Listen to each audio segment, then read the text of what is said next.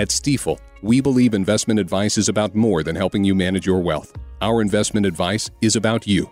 It's about realizing your dreams may become a reality because you have a plan. We believe in you.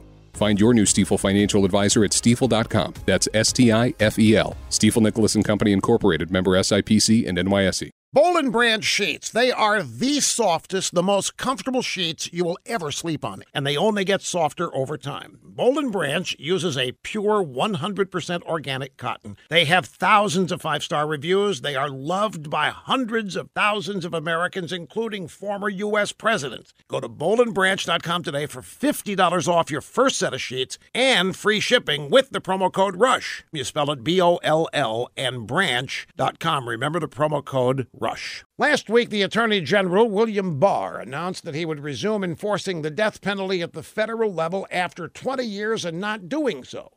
Now, naturally, the left wing's outraged because one of their core missions is to make sure the justice system doesn't actually punish people who break the law.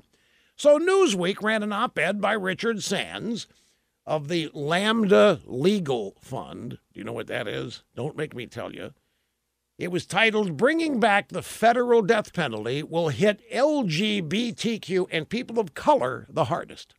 Now, I bet some of you are shaking your heads. For years, we've been warned that minorities and women are hardest hit by any Republican policy. But now, how will the LGBTQ crowd be hardest hit by the reinstated federal death penalty? Well, I'm glad you asked, because Mr. Sand cites a case in which a gay man was sentenced to death because the jury thought he'd get too much enjoyment serving a life sentence in a men's prison. This supposedly proves that anti-gay discrimination pervades America's use of capital punishment. Folks, we have to face the truth here head on. Today's liberals, this is nuts. You're probably asking yourself, what did he just say? And frankly, I don't know either. Just rely on the fact it's stupid.